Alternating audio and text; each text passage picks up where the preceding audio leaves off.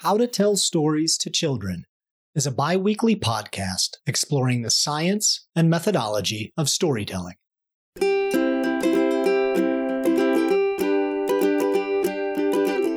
am Silke Rose West. And I am Joseph Saracey. We are the authors of How to Tell Stories to Children. Our goal is to foster diverse storytelling by helping individuals like you awaken to the storyteller within. We appreciate your support. You can find our children's stories, exclusive tutorials, live Q&As, and more benefits on our Patreon page at patreon.com/howtotellstories-to-children or by visiting our website at howtotellstories-to-children.com. Help us spread the love of storytelling by becoming a patron today. Good morning, Silke. Good morning, Joe. Yeah, and good morning to the Earth. Earth Day is right around the corner, and we have some ideas that we want to share with you today about how to tell stories that can help our children connect with the earth under their feet. Silke, I'd like to invite you to just share maybe an example that you have from your classroom. Yeah, thank you, Joe. So I would like to say every year is different, meaning every year a different group of children in a kindergarten. And it's nice to explore with the children, what does the word Earth Day bring up for the child? Mm-hmm. So one could ask that question, what comes up for you? Oftentimes we hear children say like animals or the river or the mountain. Wherever we live, oftentimes it's something in the immediate surroundings. Then I pick up on that, and one way to take the information from the children is to take the things they give me and craft a birthday story out of it and tell them today is like the birthday of the Earth's mother. And that's one way to do it. So the children can relate to the earth in the way they would relate to another human being or an animal or a plant. Mm-hmm. And building this relationship with the earth. I would also maybe think of songs that go along with it, like The Earth is Our Mother. The children can help me as the storyteller to find a way to craft a story. Okay, so I'm hearing a couple things there. One is, and you've said this a lot of times in a lot of our discussions, to personify. And in this case, we're going to personify the earth. And give it a character, often a mother character, and celebrating her birthday. I think that's a great image. Also, what I hear you saying is to start by just observing in our own children, right? What is it in our own children that connects them to the earth? Because sometimes I think in Earth Day, a lot of focus goes toward environmentalist concerns, which is great and wonderful, right? We get a lot of recycling, we get a lot of honoring endangered species, planting trees, that kind of thing, and that is wonderful. But what is it in our child that is connecting them to the natural, fertile, living earth right here in their home? Yeah. And so we had talked a little bit earlier about some ways to do that, right? To draw our child's attention to the living things in their lives and telling a story that brings them excitement, right? Which could even be a plant in your home. It could be in your backyard, sitting on the grass outside or sitting underneath a tree if you have that available. But looking for those things in your life that connect you not to the giraffes and gorillas in Africa, but instead what's alive and happening in your child's life right here so that she can connect in with. Yes. And even what is here in our immediate surrounding, let's say there's a fly in the room. And the fly is driving you crazy because the fly goes bzzz, but this must be a birthday fly. She is here to sing a birthday song. Let's open the window and send that fly all the way to Africa and she can sing that song to the giraffe. But from our place here, what is in our immediate surroundings, from here we can actually connect to the things also far away. But the far away things, they cannot become the connecting point because the child can actually not experience it through these senses. Like that fly, the child hears it, it drives it crazy, it doesn't want to hear it anymore. Or we can smell things, and all of a sudden it becomes so real. And so when you use the example of something that's so remote that we can't feel or touch it, we see it on a screen, it's hard to really have the connecting point. And so the fly is literally the example of something that's right here in our home. And it's a creature of the Mother Earth. There is a house plant. It's right here and, helps with the air in our beautiful room. And look at the tree branches outside our door and the birds that are sitting in the branches. And I wonder who these birds are. Are they birthday messengers today? Maybe they can fly all the way across the sea and sing. Or maybe the birds across the sea, they're singing a birthday song today too. So we want to create this image of wholeness, and yet we celebrate right here where we are. And how can we do that today? Can we go out and sing a song? Plant a tree? Or perhaps we could take a cutting off one plant and plant a new house plant and say this is for the birthday 2021 and offer it as a gift. If you were the Earth Mother, what would you like us to do to celebrate? Right. Yeah, that's a good question. It brings us back to that observation of what's happening here and now. And so maybe we can give a few examples of how to tell a story that would help us feel connected to the earth in our own lives. What comes to mind for me, we live in this beautiful home and we have a beautiful greenhouse. And in the greenhouse there lives a cricket. And next to the greenhouse there is a room where a 9-year-old girl sleeps. And she's like, oh, at night that cricket is so noisy. And so I'm thinking, could I perhaps let that cricket come alive in my Earth Day story so that the child can embrace the cricket?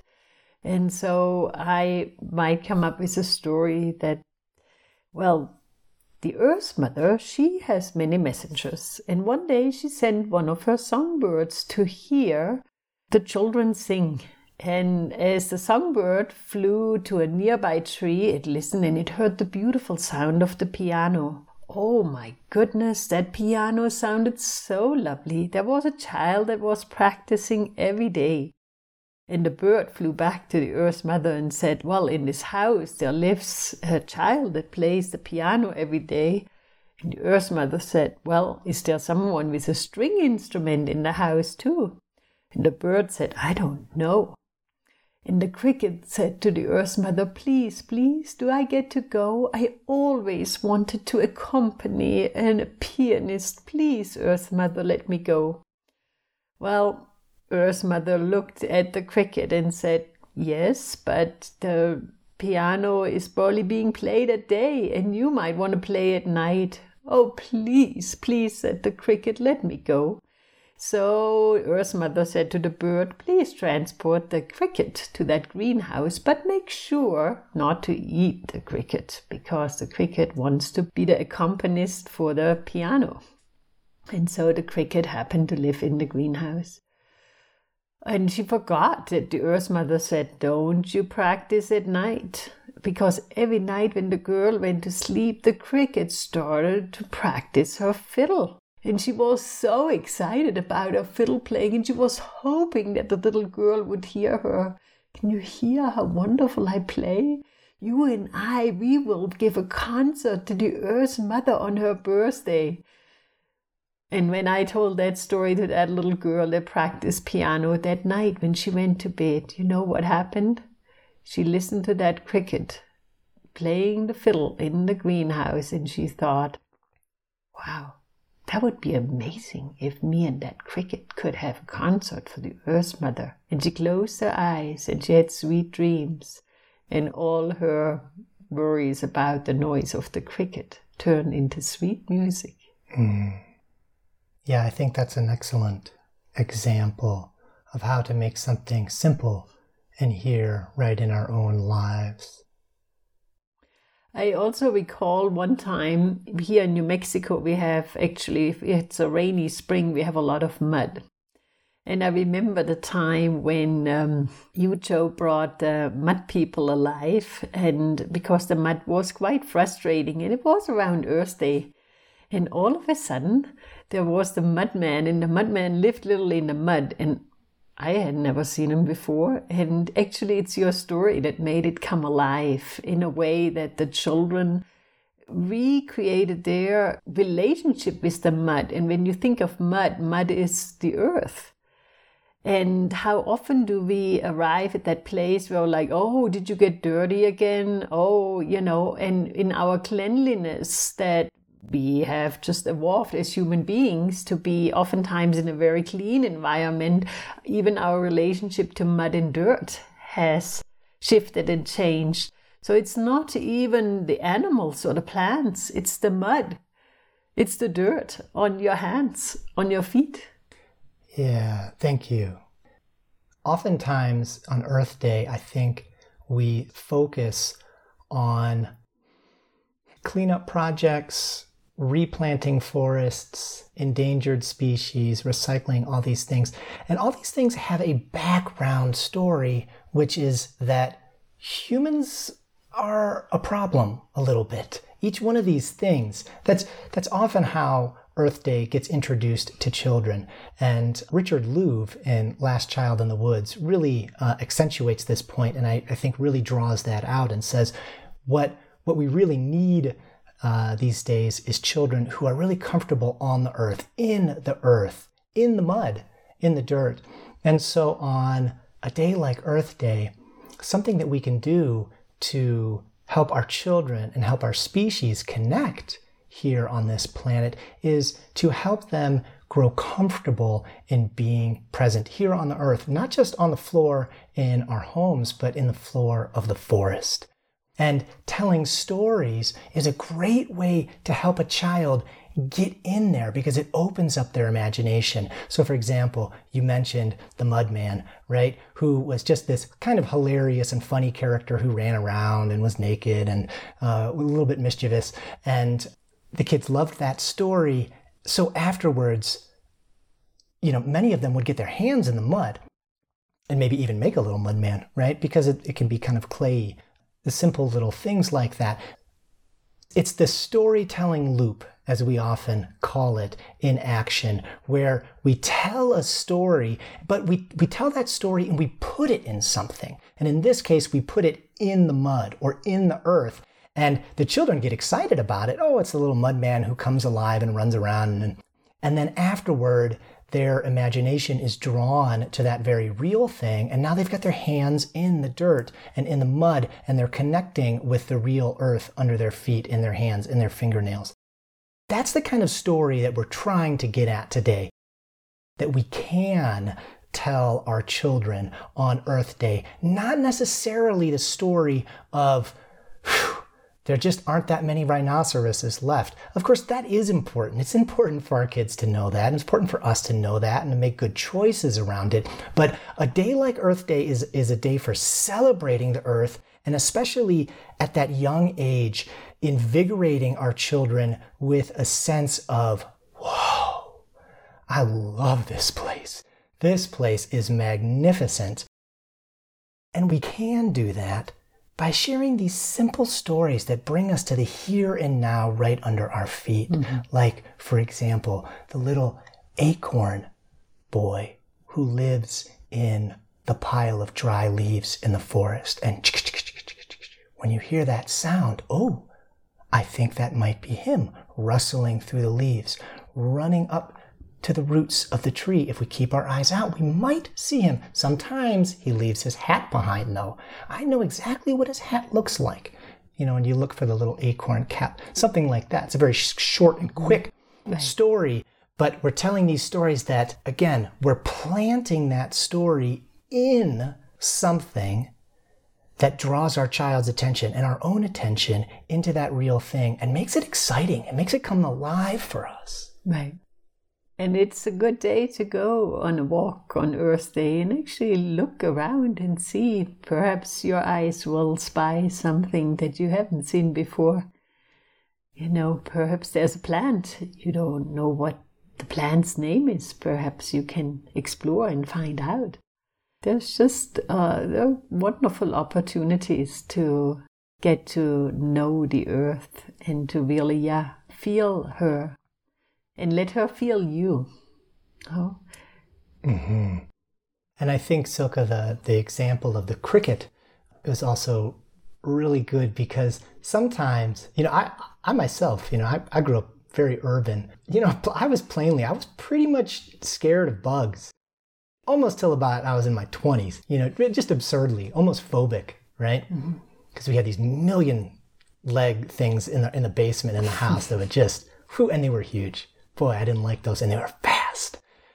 And I had such a difficult relationship to those bugs. And I think we see that in a lot of children, commonly with spiders.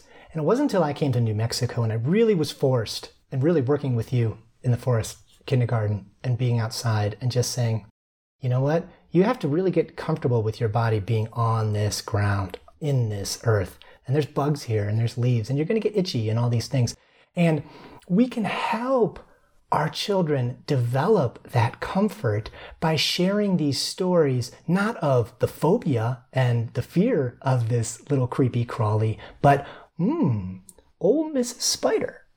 Have you heard about her? Now I know when she crawls across the wall, sometimes we want to turn away. But old Mrs. Spider actually has a story to tell us.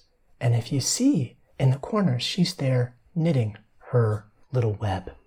And old Mrs. Spider used to long time ago live in the forest, but she knew there was a very special child in the house, and she snuck in at night just to watch over and make sure that that precious little child stays safe. And you know what she does when you're sleeping at night?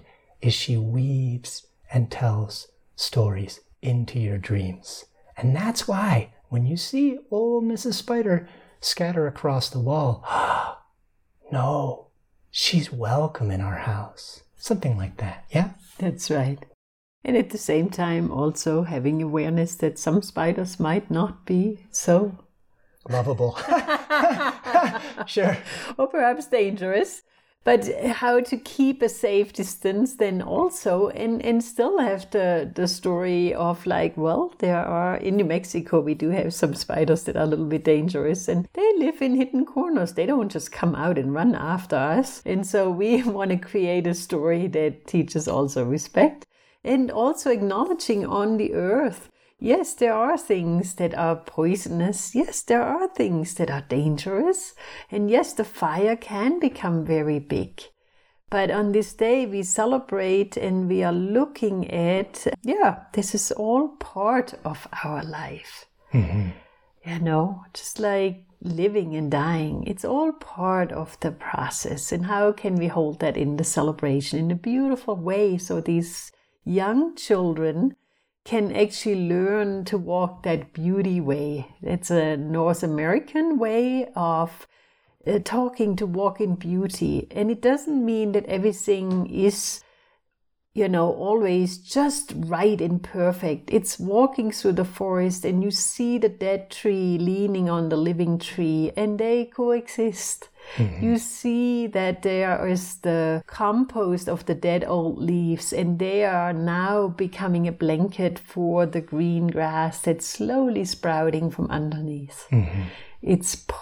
This is all so beautifully interwoven. And so in Earth Day, these stories can interweave that as well. Mm-hmm. The big storm, the flood, and at the same time, the gentle raindrop. Mm-hmm. As your child grows older, I would always say the child will ask the kind of questions or pays attention to what needs to be brought out in the story. And you will know that as a parent. Once you observe your child, you'll know what story is right for my child. Yeah. So if I can reiterate some of the points that I hear us calling out in this. One is the idea of personifying the earth, perhaps Mother Earth herself, but also personifying some of the animals and plants and even, the dirt, like as in the Mudman that we were talking about earlier. That helps bring a character and a playfulness into our stories. And then another thing that you mentioned early on is really observing what is our particular child paying attention to in my neighborhood, in my ecosystem, in my house, whatever it might be. Maybe it's my apartment in a city.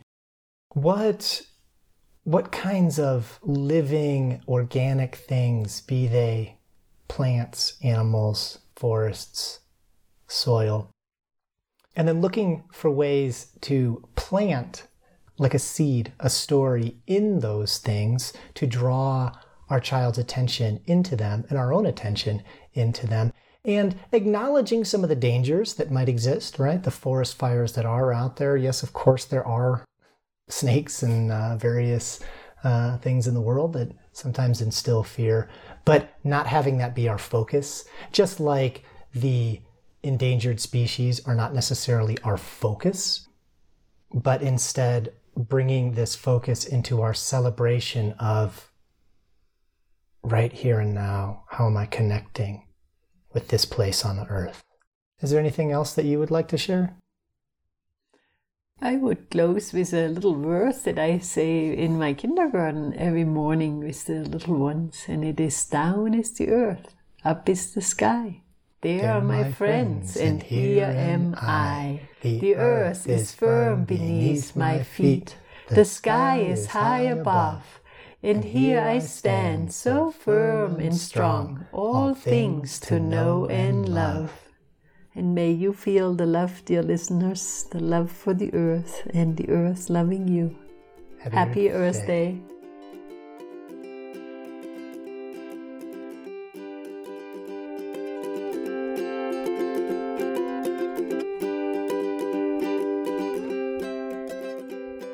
Thank you for listening to How to Tell Stories to Children, a bi-weekly podcast exploring the science and methodology of storytelling from the authors of How to Tell Stories to Children, an acclaimed new book empowering parents across the world. A new edition is due out in over 50 countries from Houghton Mifflin Harcourt in June of 2021. You can find children's stories from Silke Rose West and Joseph Saracey on our Patreon page at patreon.com/howtotellstories-to-children, as well as tutorials, live Q&As, Patreon perks, and more. Or visit our website at howtotellstories-to-children.com. A Story Village is a collection of children's stories by Silke Rose West, ages 3 to 7. Joseph Saracey's children's stories, The Storytelling Loop, is for children ages 5 to 10. Help us spread the love of storytelling by becoming a patron today.